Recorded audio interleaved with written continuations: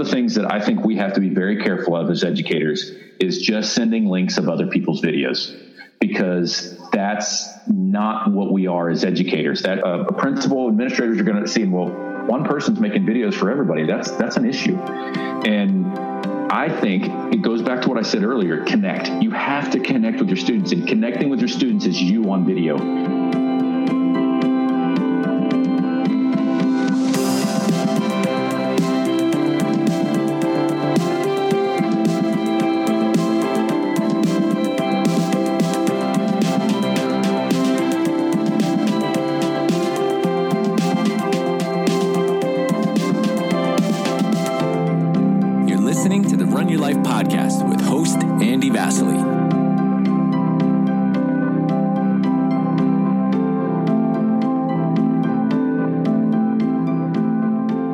Hi, everybody. Welcome to my Run Your Life podcast series. And as always, I really do appreciate your time and energy and for tuning into any episode that you can.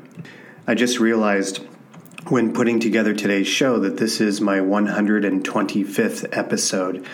And it has been such an amazing journey over the last 4 years, interviewing different people from around the world, from the world of education and beyond. And what I love is just hearing people's journeys and their stories and what it is that they have come to learn about themselves through their chosen field, whatever that field may be. And although this podcast is primarily focused on education, it's through the lens of education that I have lots of different guests on the show that might not be educators, but they're still doing pretty amazing things. Sometimes I have professional athletes on the show. I've had former Olympians on the show, best-selling authors, CEOs, lots of different people, including psychologists as well.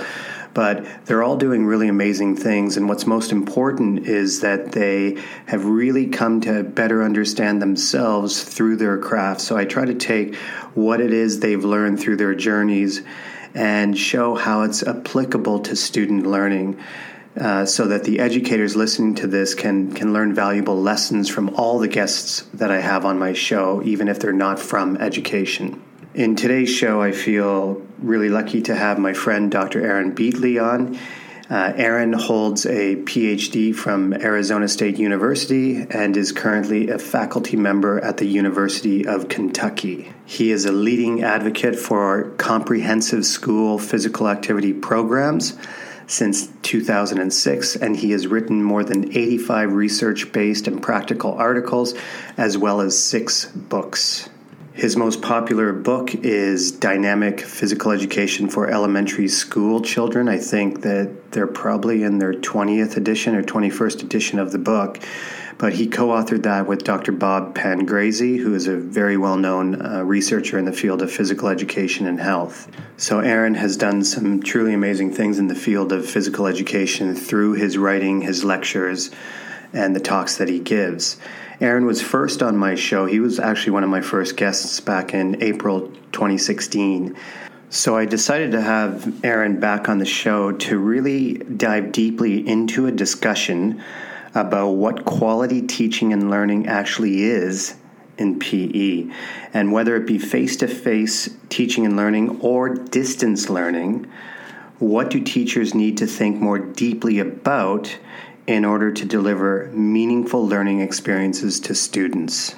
And it was really interesting. At the beginning of the episode, I asked Aaron to talk about what he used to think teaching PE was and what he now thinks it is, based on his learning and what he has come to better understand about the field of physical education and the needs, actually the diverse needs of the students that we teach. Aaron is a great guy, a genuinely good person who is very passionate about the work that he does. So I always really enjoy my discussions with him, and I'm really happy to have had him on the podcast again. So with that, let's jump right into my discussion with Dr. Aaron Beatley. Aaron Beatley, my friend, it's great to have you back on the show. Oh, it's great to be here. I love seeing your face. I see all your tweets and things going on, so it's great to talk to you. Yeah, and for those that don't know, Aaron and I, we've known each other since 2015, I think. 2015. That's right. And I just want to give a bit of backstory about how we met. So I was teaching in Nanjing, China at the time, and I think it was Dean Dudley and I who had been collaborating. Dean and I had been collaborating quite regularly at the time. Dean had mentioned that he had been doing some work with you or had had some conversations with you. And he's like, he's a great thinker in PE and you really have to connect with him. So I reached out to you and then we connected and then we started, I think we were voxing back and forth. And then during that time, I had started my consulting. So I was doing workshops and stuff and I was in Shanghai about to leave. I was doing some work in Shanghai, about to go to the APEC conference in Hong Kong. And suddenly the APEC organizer says to me, what our keynote speaker pulled out. We've got like 72 hours to go. Do you know anybody? And I said, well, let me throw it out there to Aaron Beatley to see if he wants to come over to Hong Kong. And I throw it out to you. And then 3 days later, you were on a plane, landed in Hong Kong, giving a keynote speech, your first trip to Asia. Yes, exactly. So if you don't like anything I say, blame it on Dean Dudley and Ted Termetzoglu, who had a football injury or something, is why he had to pull out of the keynote. Yes. Yeah, it was a whirlwind trip. I remember my wife and I made, I think we were in the air for 38 hours and in Hong Kong for 48 because we had a weekend with no girls. But it was great. And I'm thrilled that I did it. And I got to meet, I think it's the only time we've ever seen each other face to face, isn't it? Yeah, it is. And it's crazy. Yeah. Thanks to social media. What I appreciated about that, it was an intense 48 hours and you were presenting and I was presenting. So we only had limited time hanging out, having dinner and chatting. And I feel that I feel very grateful to have met you because at the time I needed mentors who were in the research field to really challenge the work that I was doing and be a sounding board. So you became that sounding board for me, bouncing ideas off you on what I was presenting and how I was teaching. So I really appreciated our connection and our friendship. So I had you on. Go ahead. No, I was going to say it was interesting that that's what you needed. At the time, I was just starting to be exposed to the international world as well. And having you, I had a students that were teaching in an IB program in the U.S.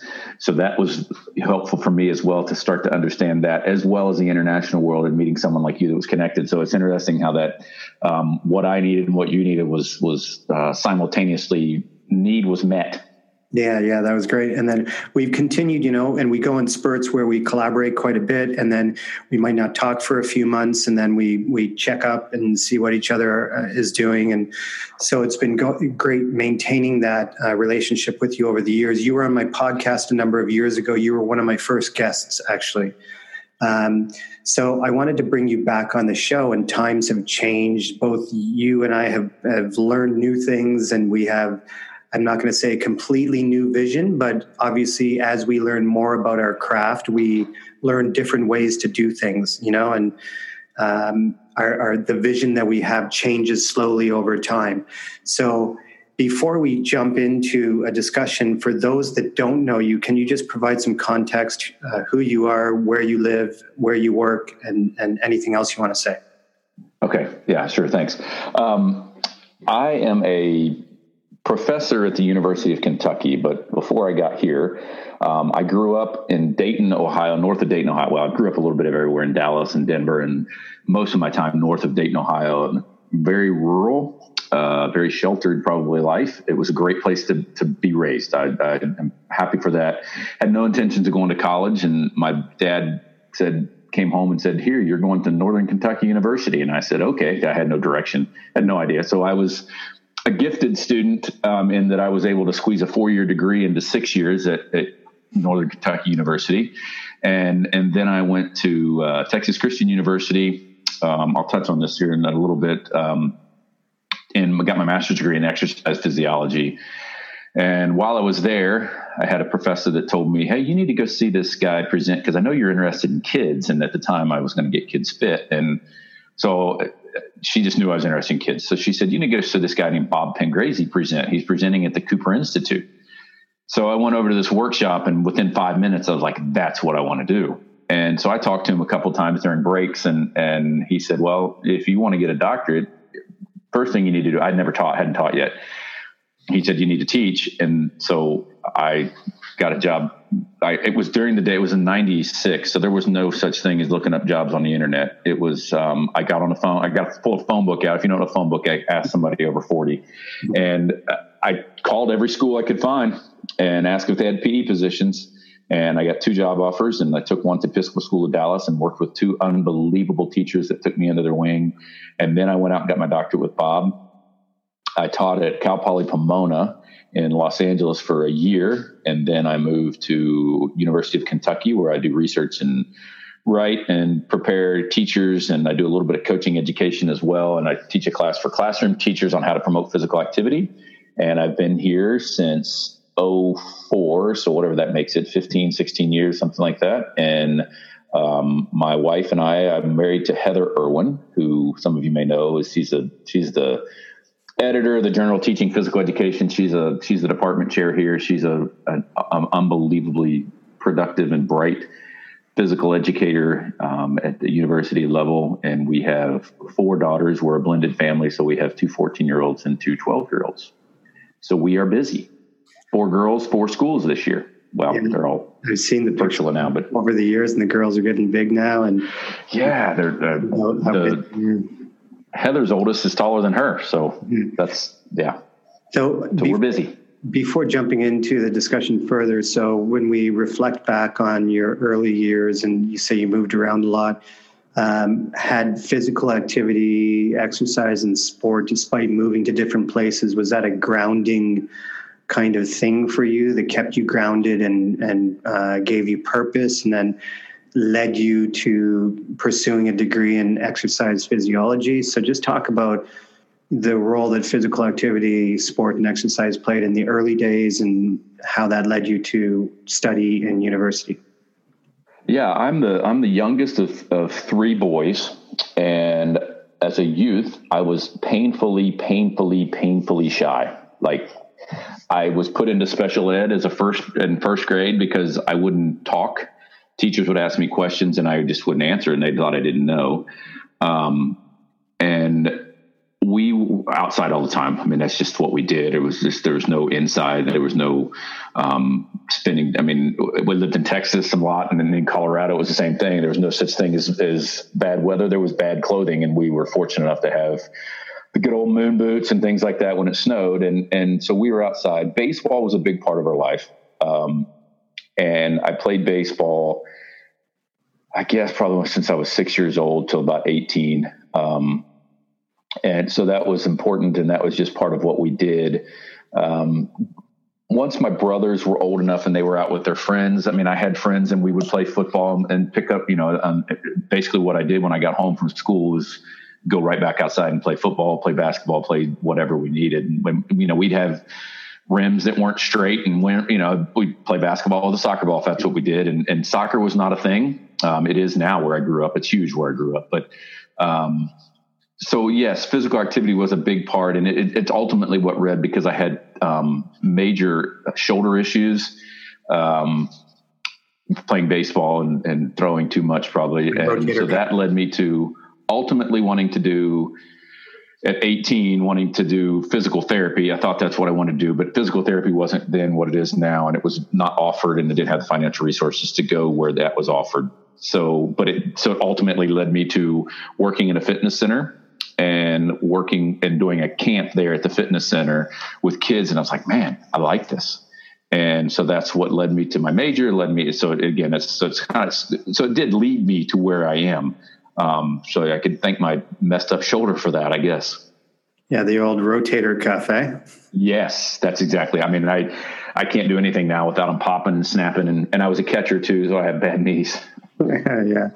Yeah. I'm nursing a bad rotator cuff from my quarterbacking days for sure. It still kind of clicks and cracks every time. Yes, the whole way around. I mean, it's just, so I went to physical therapy, and he put his hand on my shoulders and he said, lift them. And they go, he goes up. Yeah, there's an issue. Yeah. Yes, there is.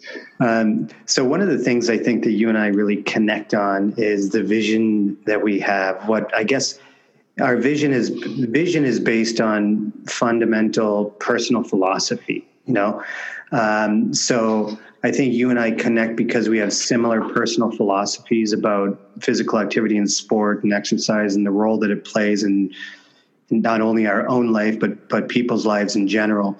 But when we look at your career and where you started and where you are right now and where you're going, I just want to ask you this question, which is based on the Cultures of Thinking, Ron Richard's work from the Harvard School of Education.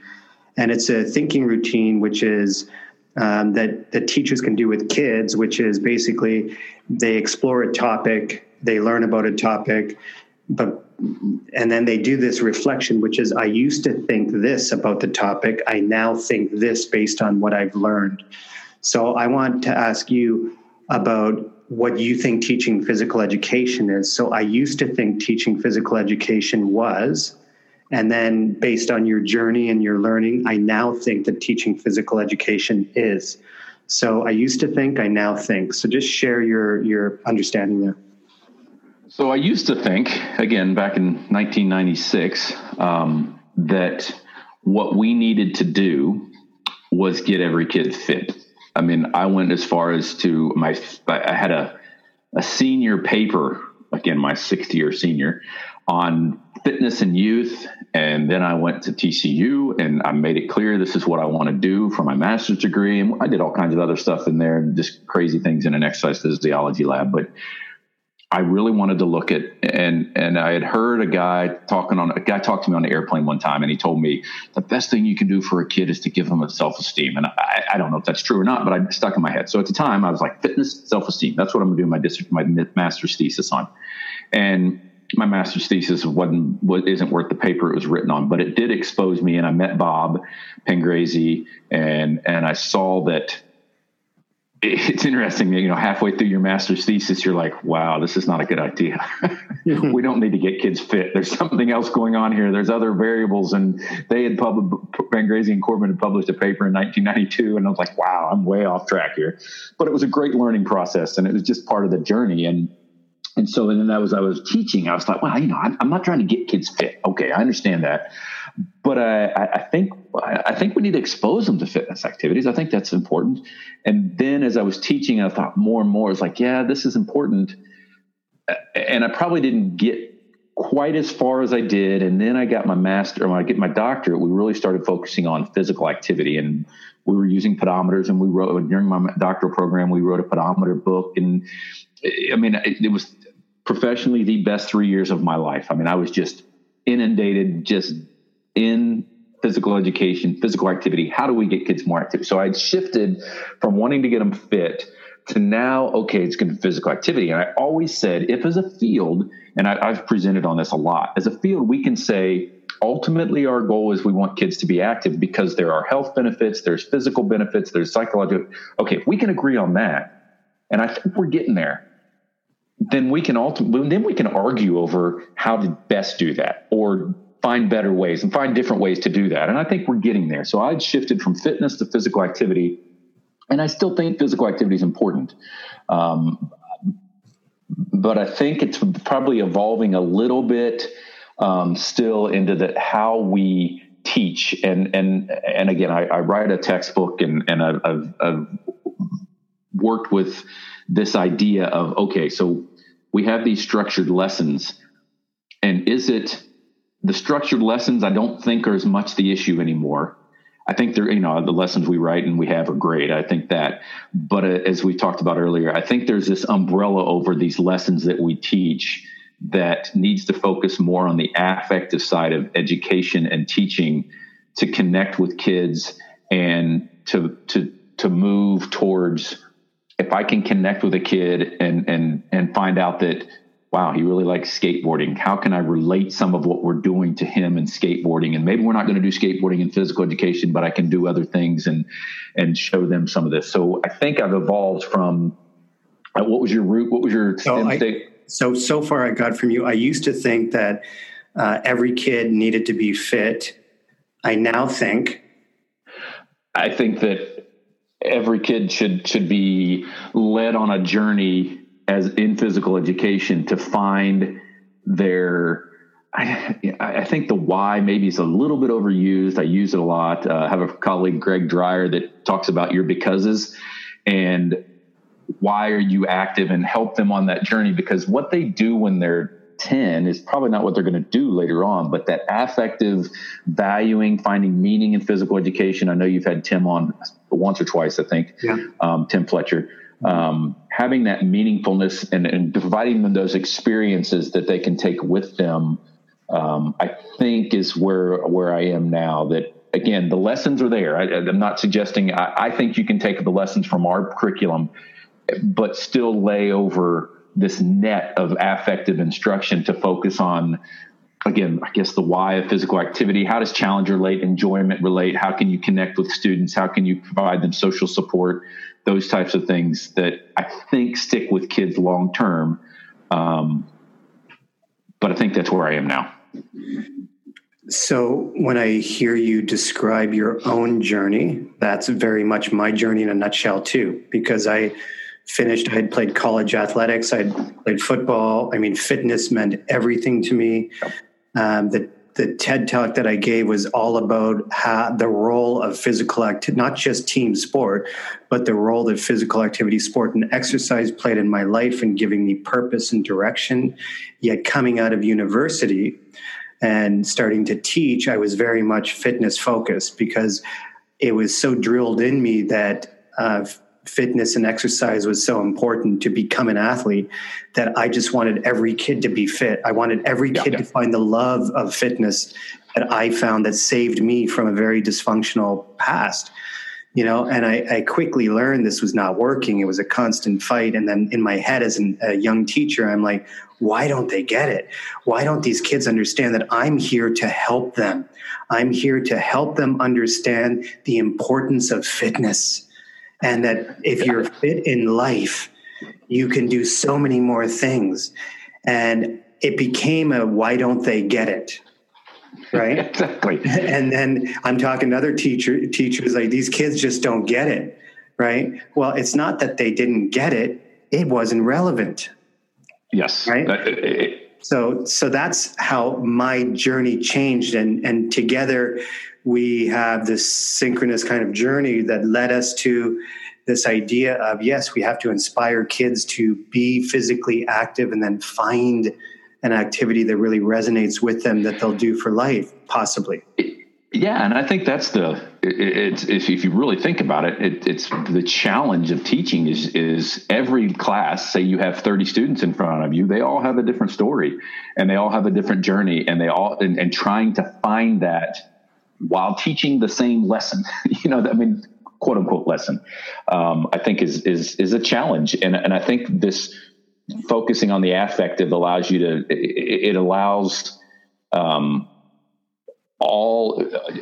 address individual nature in a group lesson, basically. I guess I don't know if that's said right, but I was in the same boat. It's the same thing in a university class. You teach a class and you give a test, and 85% of the students miss a question, and you think, man, they're dumb. Well, it probably was crappy instruction. If the kids aren't getting it, it's probably not. I say this in workshops. Look, if 90% of your students have no idea what your instruction were, the problem's probably in the mirror, not the students. Yeah. And it really is. And it's focusing on that and trying to get to it. And I think another thing that has evolved, and maybe you're going to get to this, but for me in this whole journey is that I was doing it to them with fitness, even some with physical activity, but now it's moving away from that and really focusing more on when you do this affective and you have this net over your lessons, you really have to connect with kids. You have to. You can't. You could go in my. When I was teaching, I was young and dumb. I probably didn't connect well enough with students. I don't know where it is now. I've got a video of myself teaching that's just painful to watch, but there just wasn't a lot of connection. It was like, good heavens, Beatley, smile once in a while. Did you love what you're doing? And I didn't send the message, I loved what I'm doing to kids. That's the first thing when you're trying to sell something. You got to send the message that you love it. And I think that whole connecting with students is probably one of the biggest evolutions I've made that I didn't do a good job early on. I think I did at the university level. I think I connect and get to know students and that kind of thing. Heather's really good at helping me along the line. She's really great at getting to know students. And it helps tremendously. I just don't know how you teach without connecting. And maybe I'm wrong in that. I just think it just seems like a huge piece of this, because if you're going to help them on an individual journey, you have to know them as an individual.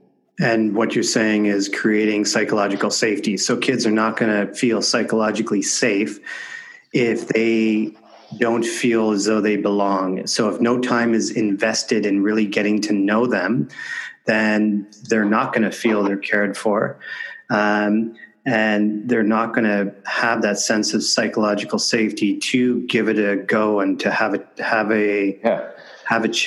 go at whatever it is the teacher's trying to get across to the kids. So when you look at, because what you're saying is like every kid has their own personal narrative. Absolutely true. You have your own, Heather has her own, I have my own. However, that doesn't mean that there needs to be, because there's 30 different kids in front of you or 20 different kids with 20 different narratives, that doesn't mean we need 20 different lesson plans. So what you're talking about is casting a net, a framework. Have your lessons, but cast that framework to plant the seeds for psychological safety and all kids to flourish. So in order for teachers to do that, what do they have to let go of within themselves? Yeah, I mean, what you have to let go your own, I guess, in some senses, agenda. I mean, like you said, and I mean, at the time when I was young and dumb, I was working out and doing all these things and doing things I probably shouldn't have done because of my shoulders and things. And you just think, gosh, everybody needs this. Or if you're a runner, everybody needs to run. Or I like soccer, so everybody needs to play soccer. Or I like basketball, so and it's not about you at all. And it's a lot about getting rid of all of your, I mean, it's, you probably as a teacher, it's hard to not show more enthusiasm of something you love, but you have to get rid of that. It's not about pushing kids what you like, other than your love for physical activity. That's the one thing that you probably can push, but it's going to look differently for every kid. And that's the thing that I think it's hard as a teacher, because teaching is so personal. I mean, that's why when I go in and do workshops or work with teachers, you have to understand that I can't go in and say, hey, get rid of your curriculum and use mine, because that curriculum that developed is theirs. It's so personal. But if you can tweak some of the things you do as a professor, as a professional, to start getting rid of the mirror about what you created, and it's more about what the students are creating, which it's tricky. It's easier said than done, much easier said than done, because again, it's so personal. I got into this because I love soccer. Well, most kids don't. Or most kids do, but there's a few that don't. I mean, those are the types of things that are so hard as a teacher. I mean, I love baseball, but I mean, you can play a lifetime of baseball and take like 9 steps and not get much movement. So, no offense to anybody that plays baseball, but that's all fielder. Yeah, I mean, I played in the olden days. I played softball, and I was old and couldn't run, so I was a catcher. But yeah, I mean, it's not as much about me as much as seeing this is about connecting with a kid and finding out what makes that kid tick. And I just did a podcast yesterday for Gopher, and that was the whole purpose of what I talked about is how do you get to know a kid? And the first way to get to know a kid, I mean, how do you connect with kids? And the first way to connect is get to know them. And don't forget, and again, you can't go overboard on this, but share about you as well. Because I think there's the old, I don't know who said it, kids don't care how much you know until they know how much you care. And I think part of that is sharing who you are. You can't be that guarded, don't smile till Christmas person. That doesn't help connect either. Yeah, one of the things that resonated with what you're saying, and when I think back to my first PE teaching job internationally, I felt so incredibly lucky to land this job at the Hiroshima International School in Japan. So I had worked there for a number of years, and I played football for the city team in Hiroshima. I was one of the only foreigners on the team. Football still meant everything to me. I was playing competitively. And come hell or high water, those kids needed to learn football, man.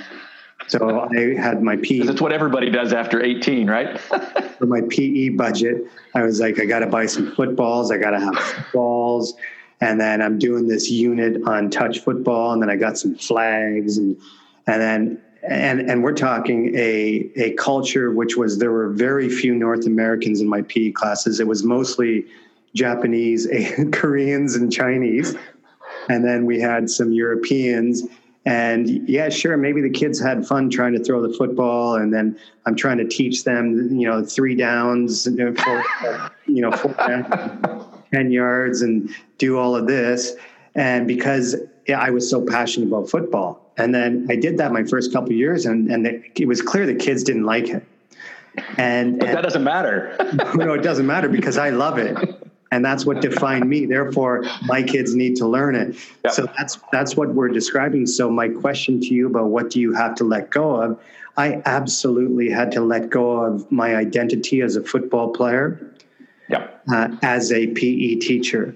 And you had to let go of your identity as a baseball player, as a PE teacher. I didn't have quite the identity as a baseball player as you had as a football player. I wasn't that good, but so it was a little easier to let go of, but I did have to let go of it. But it's still that idea that we bring these loves and these passions into our teaching, which is awesome, because that's what we need to do,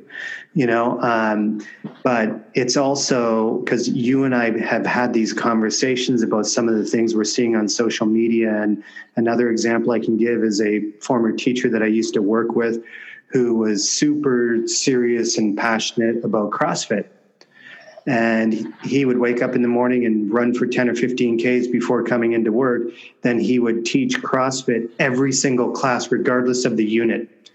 He would teach CrossFit for the first 15 minutes as a warm-up, and we had 65-minute lessons. He taught middle school. His heart was in the right place. He wanted kids to be fit, but he was up there leading the lesson with them the whole time. And then in the front row of the class were the athletes. Yep. In the back row were the non-athletes, and there was no differentiation whatsoever. Yep. So I tried to have these conversations with him, and he just shut down right away because he said, no, these kids need to build their core so that they can then participate in any sport. And if you look at my athletes, they have these great cores, and more kids are joining sport now, and they have the strength and stamina, and they can play these sports now because of what I'm doing.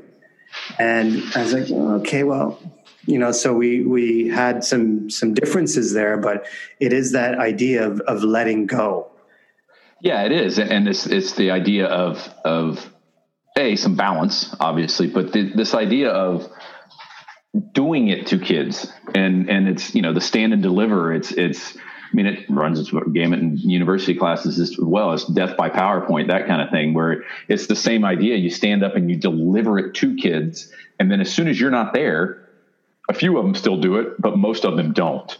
And that's not what we're trying to do in education. So, it does take getting rid of what I want.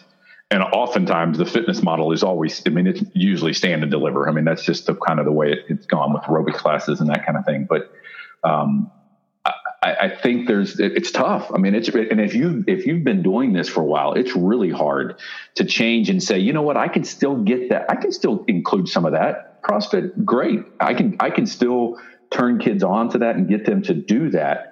But it's not my whole program, and it's not a stand and deliver. There is differentiation. There's letting kids have choice in the matter and putting autonomy and letting them make the choices on what do you like, what don't you like. And, sometimes in a PE lesson, sometimes there's going to be things that kids don't like. That's just that's part of it. But it's much more palatable if you're letting them have choices in it.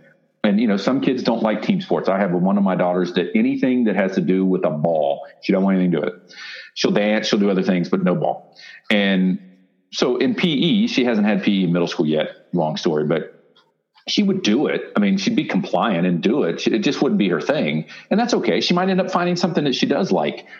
But I think this mindset of doing it to them, and this is what I like as a teacher, is therefore you will like it. It just gets messy. And if I think that's part of like you said, with your fitness. I think I talked about this last time when I was on here, this book, No Sweat by Michelle Seeger, is great for getting this to help reshape your perspective on what fitness, and it's good for everybody. And those types, it's probably not good for everybody.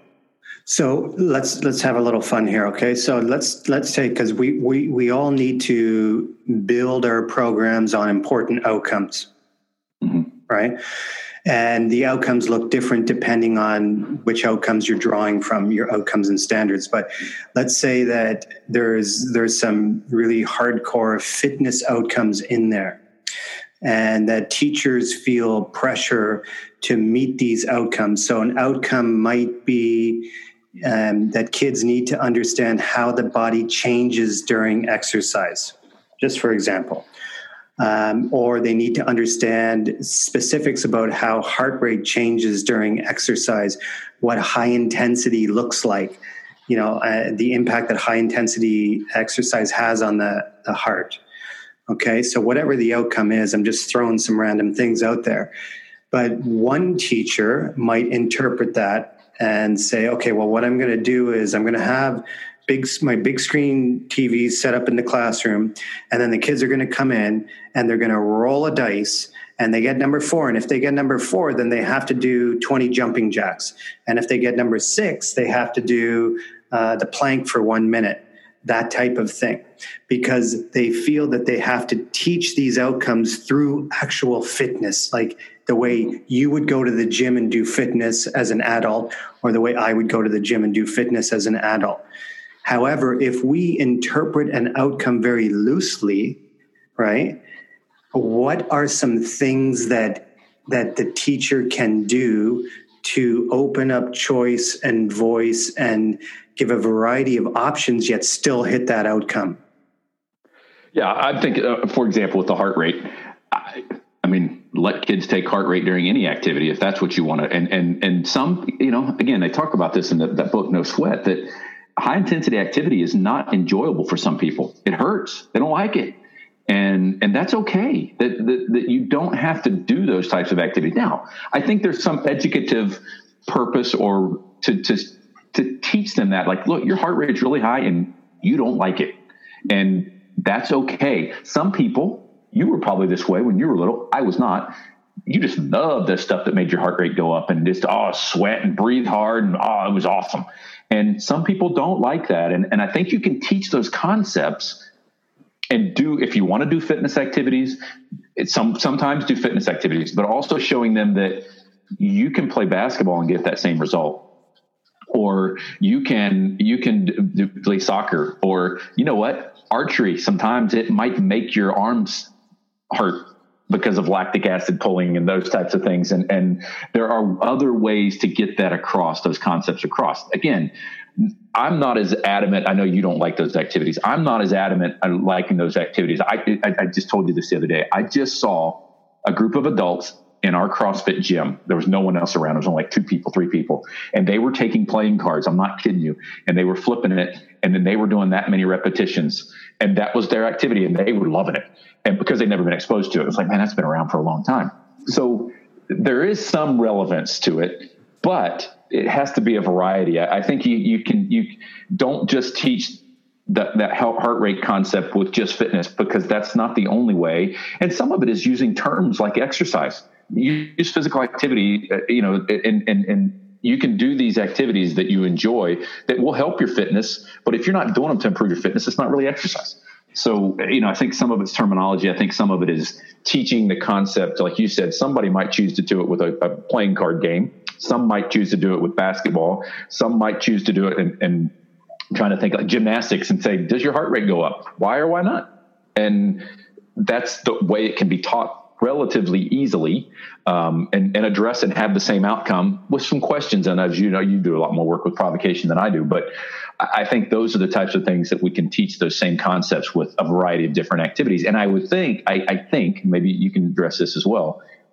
I would probably encourage a teacher to teach heart rate with a fitness activity as well as another activity if you're going to teach it, so they can see the difference and see, especially as they get older.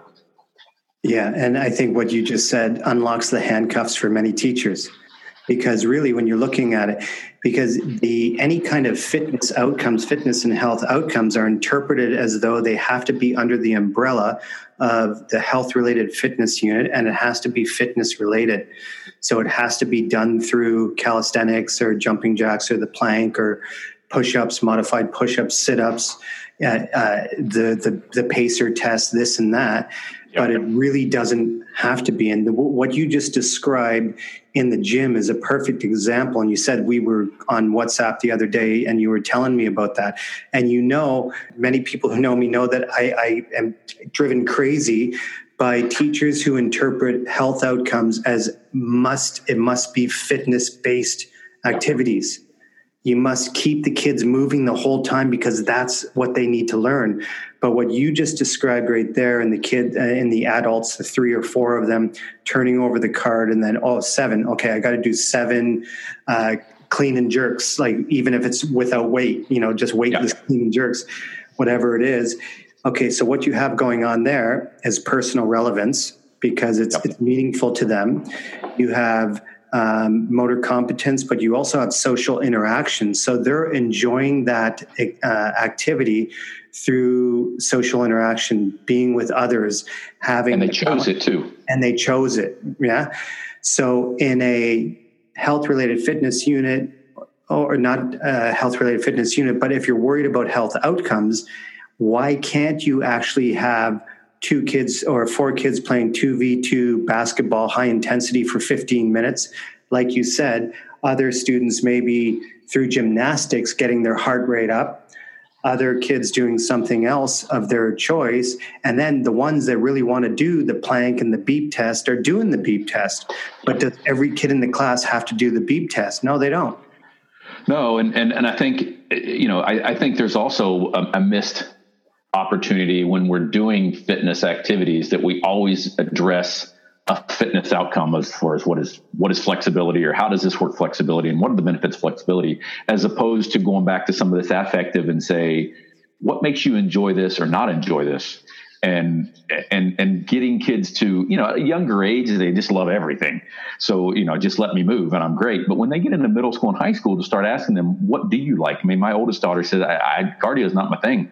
But I will do some things, like she's a dancer, so she will do faster paced dancing. I was like, well, okay, great. You keep doing that. I'm not going to get into the nuances of that is cardio, but that's what she likes to do. So, and I think we miss the opportunity to tie this into enjoyment and all these other things that you're talking about, that fitness can be done. Like you said, those adults were demonstrating a lot of the components of meaningfulness and motivation.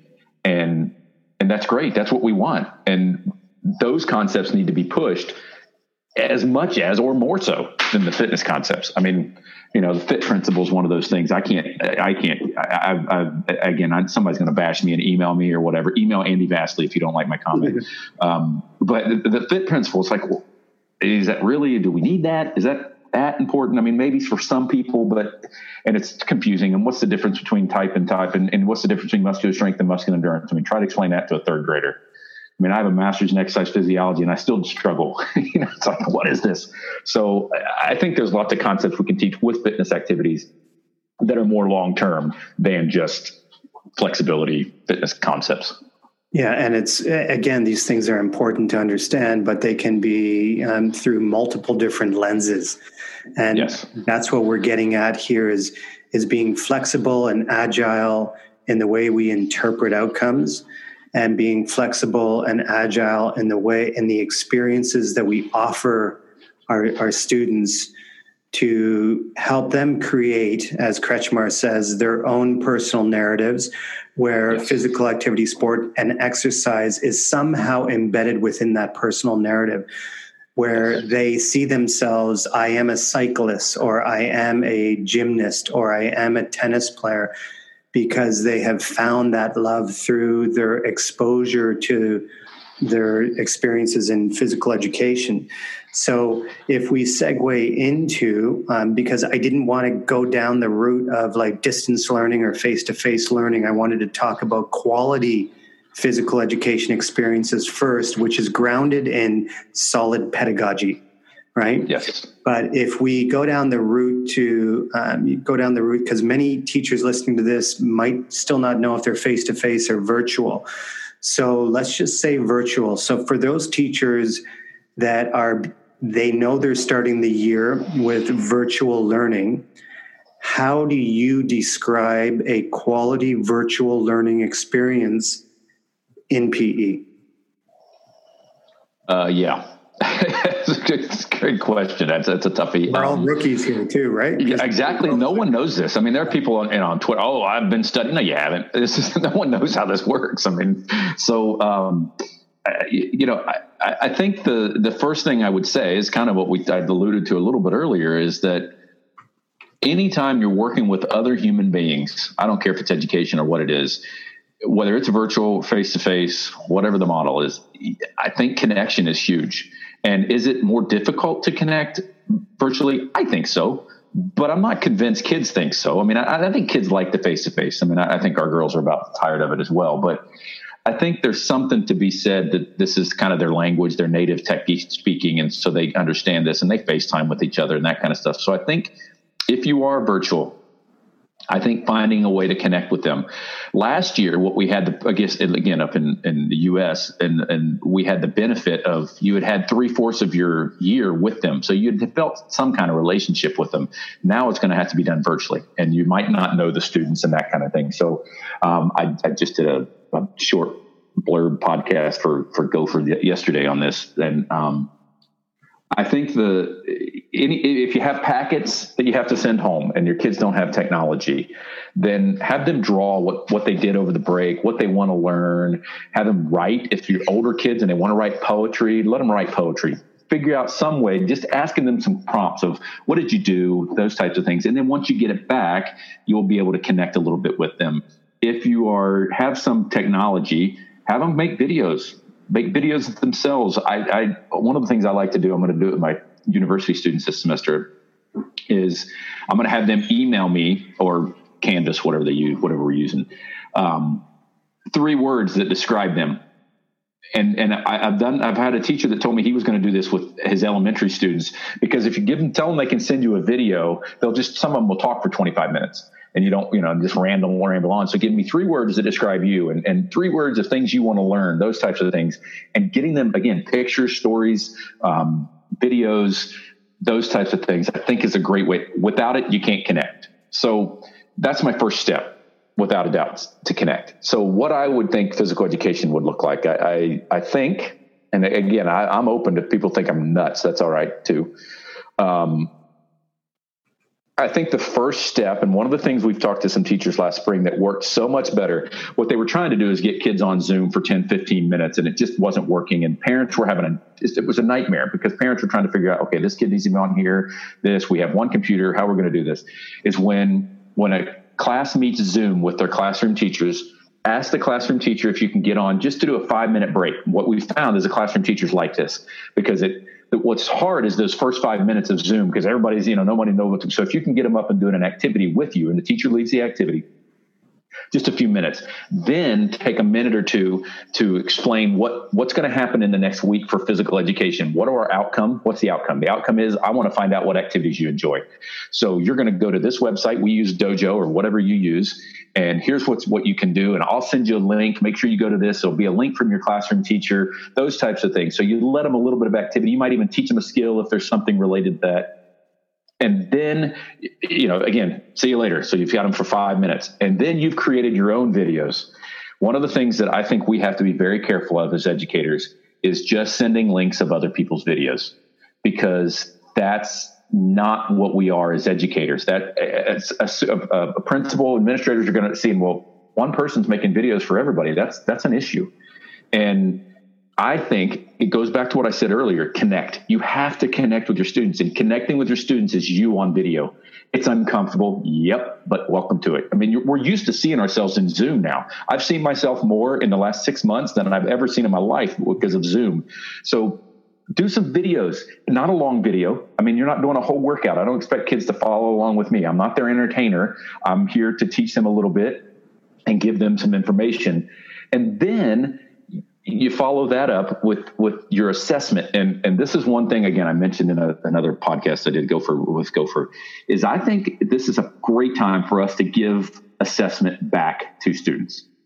And we've taken it from them. We just, oftentimes we do assessments and sit it on a filing cabinet and never do anything with it. Tell the students, so here was the outcome. The outcome was to show me activities, or to understand activities I enjoy, or to discuss activities I enjoy.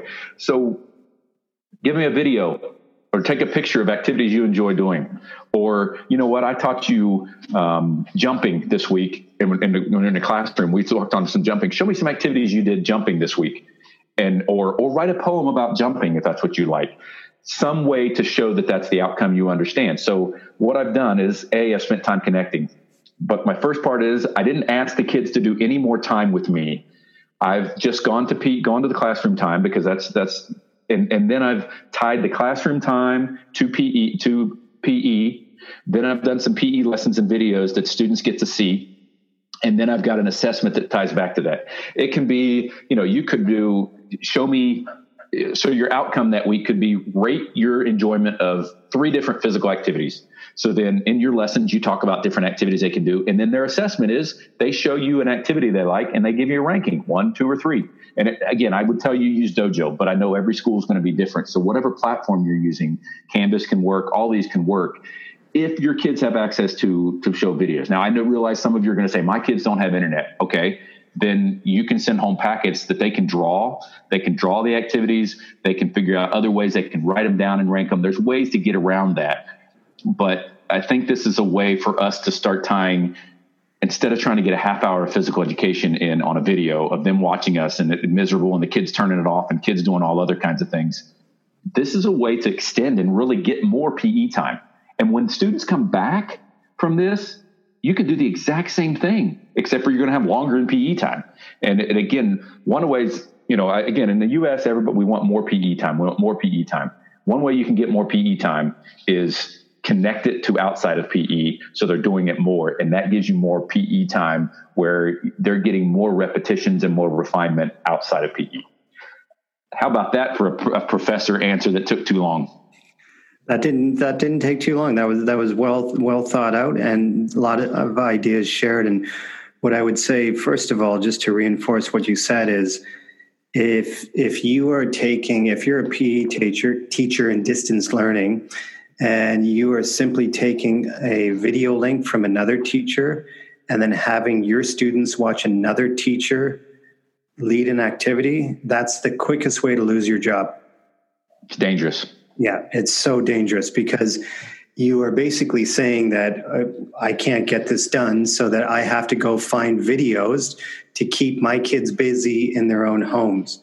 So that's the quickest way to lose your job, and the quickest way to send the message that even though these teachers care about what they do, really the message that they're sending is, I don't care enough about what I do to personalize it for my own students.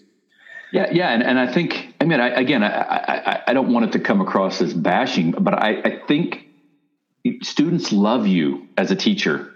You are the king and queen of fun in your school. They love it and they want to see you. That's the one thing we found out from the spring is surveying to students here and talking to them, is they really want to see the teachers. So I think it's great that we built this so they want to see you. Let them see you. Is it uncomfortable? Yeah. And I think it's scary, because the reality is most of the time we teach in our gym and no one ever sees us. And now everybody's going to see how we interact with kids. But let them. You're good. You do great things. And it should be your great things that you're doing. Again, there's nothing wrong with sharing a video. But if you do share a video, make a video of yourself explaining how that relates to your outcome, or piggybacking on that, those types of things. Because I think that's where the connection happens. So again, as I said, you've connected in the outcome of the classroom in your classroom. You connect the outcome with the video you're going to do if you do, and then you connect the assessment. So all 3 of those pieces are connecting. Yeah, exactly. And, just an idea that I want to share back with you, because when you're saying make your own videos, let's say it is a health-related fitness unit, and let's say that you introduce the outcomes by video, screencast or whatever it is, to the kids. So then, it doesn't require an 18-minute follow me doing jumping jacks to my count. Really, what we can do at this point is say, okay, so that what we're going to do now is, for the next week, you're going to have a choice of 3 different videos. One of the videos is going to be me doing an 18-minute choreographed step dance aerobics thing. So if you want to just follow me along, that will be this video. The second video will be how you can go outside and meet this outcome through some type of ball sport. The third video will be some individual pursuit. So it's essentially creating 4 videos for the week. The video introduction, which all kids will see, and then they branch off into, if you want to do A, follow this video. If you want to do B, follow this video. If you want to do C, follow this video. So teachers listening to this might feel overwhelmed, but that is 30 minutes of video that you have to create for a week. And that is your responsibility. And you can probably reuse those later on. I mean, not the next week, but you could, and again, going back to the fitness thing, it could be, if we're worrying about, base of support or muscular strength or whatever you're focusing on, let them pick. And like you said, send me a video of something I haven't thought of as a teacher that you think works muscular strength, or just a picture, or draw a picture, or an activity, describe an activity that you did. And again, it gives it back to them to tie that outcome with something that not even related to fitness. I mean, they might think of, I went and climbed a tree, and you're like, right on, you did go climb a tree, and that's perfect. That's what we want. And you're outside, it's adventurous, you're with your parents, or you're with, obviously assuming there's some sense of safety, but I know risk is another variable to talk about. But I think that again gives the education back to the student. And again, I'm not one that says all the kids control everything. I think we're teachers. We know what needs to happen, but we have to use that quote unquote power with some sense of discretion to know that we need to give it back to them. Yeah, for sure. So now let's segue into, so as we move to the end of the podcast, segue into face-to-face. So I want to start by, I just want to share with you some work that I'm doing with some different schools right now and how they're going to deliver the first unit in PE. So I'm not saying this is the only way to do it, but this is the way that we have decided is best based on their own context. So there's a school in Asia that's going to do this, and we're going to do this here as well.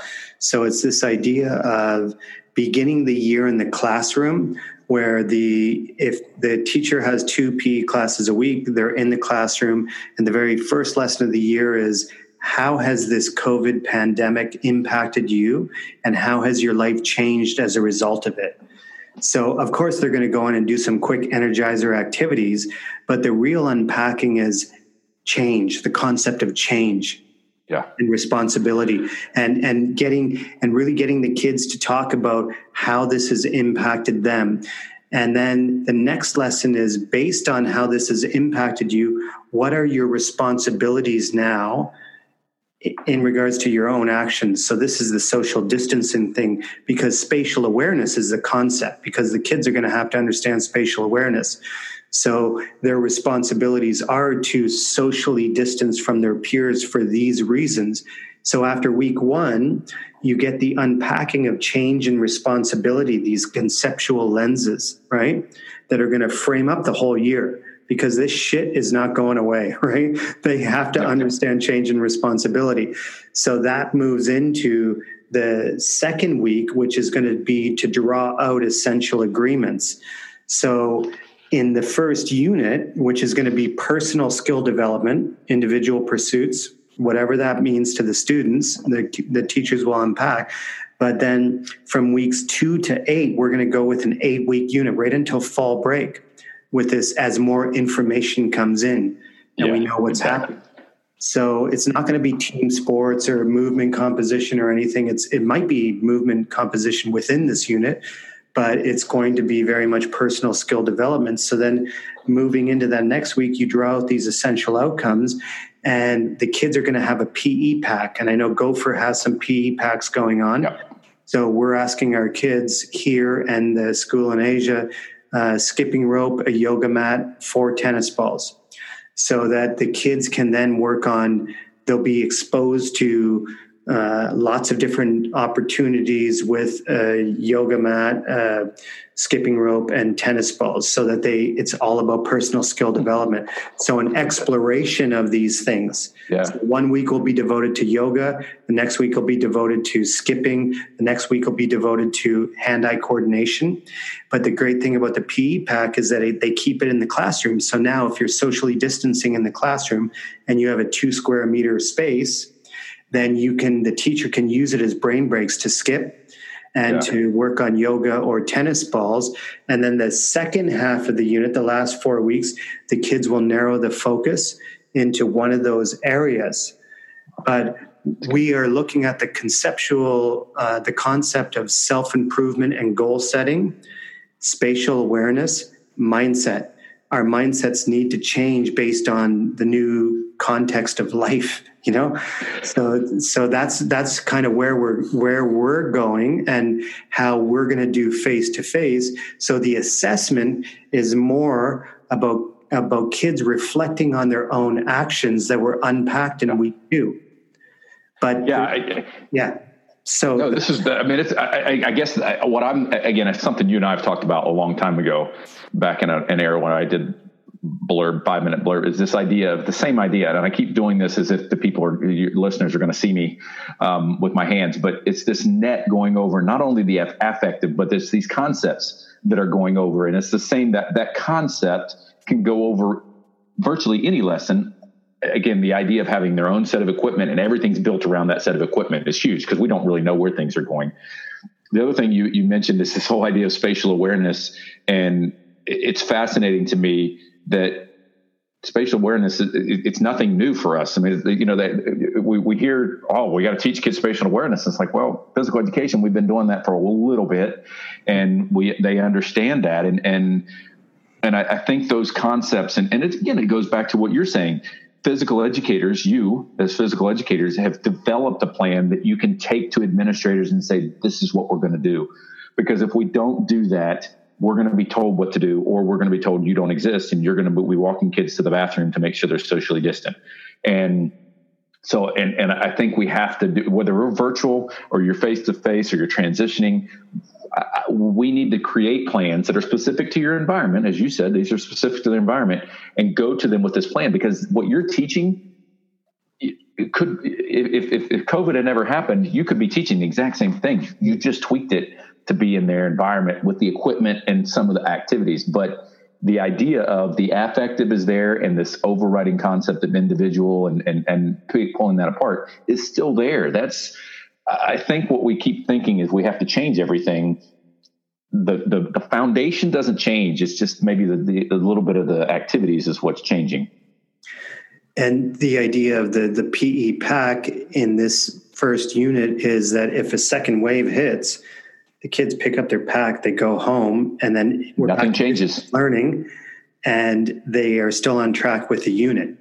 Yes. That's why we're giving ourselves permission. What's important here, Aaron, is that in the IB world, in the PYP, the primary years program, we have to run 6 units per year. We are giving ourselves the right to say we're not doing 6. We're actually going to scale it back to probably 4 or 3. And then we'll embed the outcomes from the other units within these 3 or 4 units. But based on the context and this pandemic, we need to be realistic. So we're going to extend this personal skill development unit face-to-face right until October break. And then we can then decide what to do next. So we're not. You could, in theory, you're minimalist enough with the pack, and that was the purpose of what we did for Gopher, was this idea of having that if you go face to face and all of a sudden we have another outbreak, just take it home and nothing changes. Yes. And it's the same idea. You could do the same approach, different concept, big picture concept, same affective net over everything, different net for concept, 4 different pieces of equipment, and do the same thing. Yeah, for sure. Which is huge. That's awesome. That's great. I really like that. So we're looking forward to kind of rolling that out, and I'll let you know how it goes. But yeah, that'd be great. Segue to the end of the podcast, I want to ask you, and this is kind of my in times of uncertainty theme, is what has kept you inspired during this time, and what has kept you going, and what have you struggled with? And then that's where the inspiration comes to remind you about what's most important. So just share what has kept you going and what has kept your fire lit in times of darkness. Yeah, I will say, I think one of the things I've enjoyed is being around the girls and my wife more. I work from home usually, but they're home, and I think that's been great. I've had times where I struggle from a little bit of motivation deprivation, where I don't feel like doing much. But I will say, I think connecting with social media has been helpful. As I don't know if I said it on here, I've met a guy named Greg Dreyer and Alex Becky and Declan Hamblin, I believe. Sorry, Declan, if I messed up your last name, from Kingston University, and they do a Friday, just a chat. It's fascinating for me. They're all from England, most of them, and I'm just the outsider listening in. But it has been a look forward to. They're all on leave now, so they've left me all alone. But now I talk to people from Saudi Arabia, so it's even better. But yeah, it's been inspiring, and I tell them it's the best part of I look forward to it because I've got other meetings and things.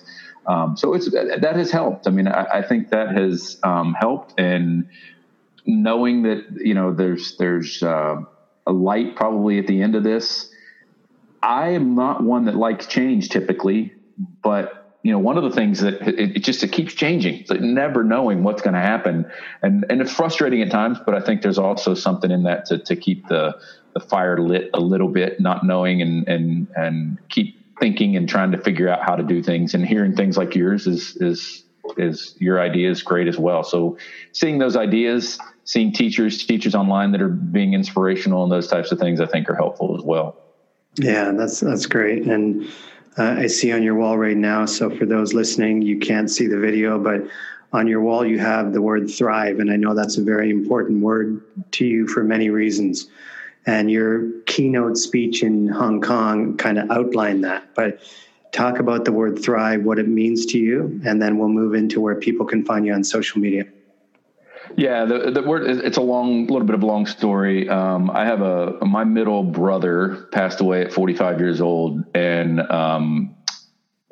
one of his favorite songs at the time of his passing was a song by Casting Crowns called Thrive. But before that, I had always thought it was a great word, and his passing has led me to really reflect a little bit on what's important in life and those type. And it's a daily reminder to me. Every email, I used to have it in my signature, was Thrive, and I don't put it in my signature anymore. I type it every time.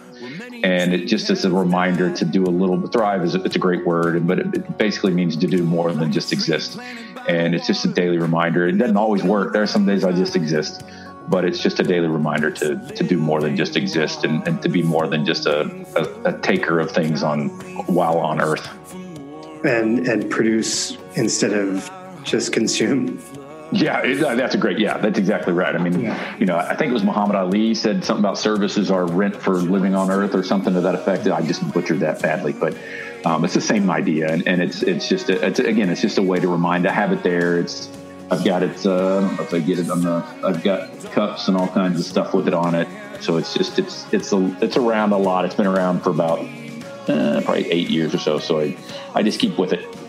Yeah, that's important, those reminders, because then it connects to this idea of the personal philosophy which drives us and forward, and the personal philosophy that we reflect on at the end of the day to say, did I try to thrive today or did I not? And if I didn't thrive, why didn't I?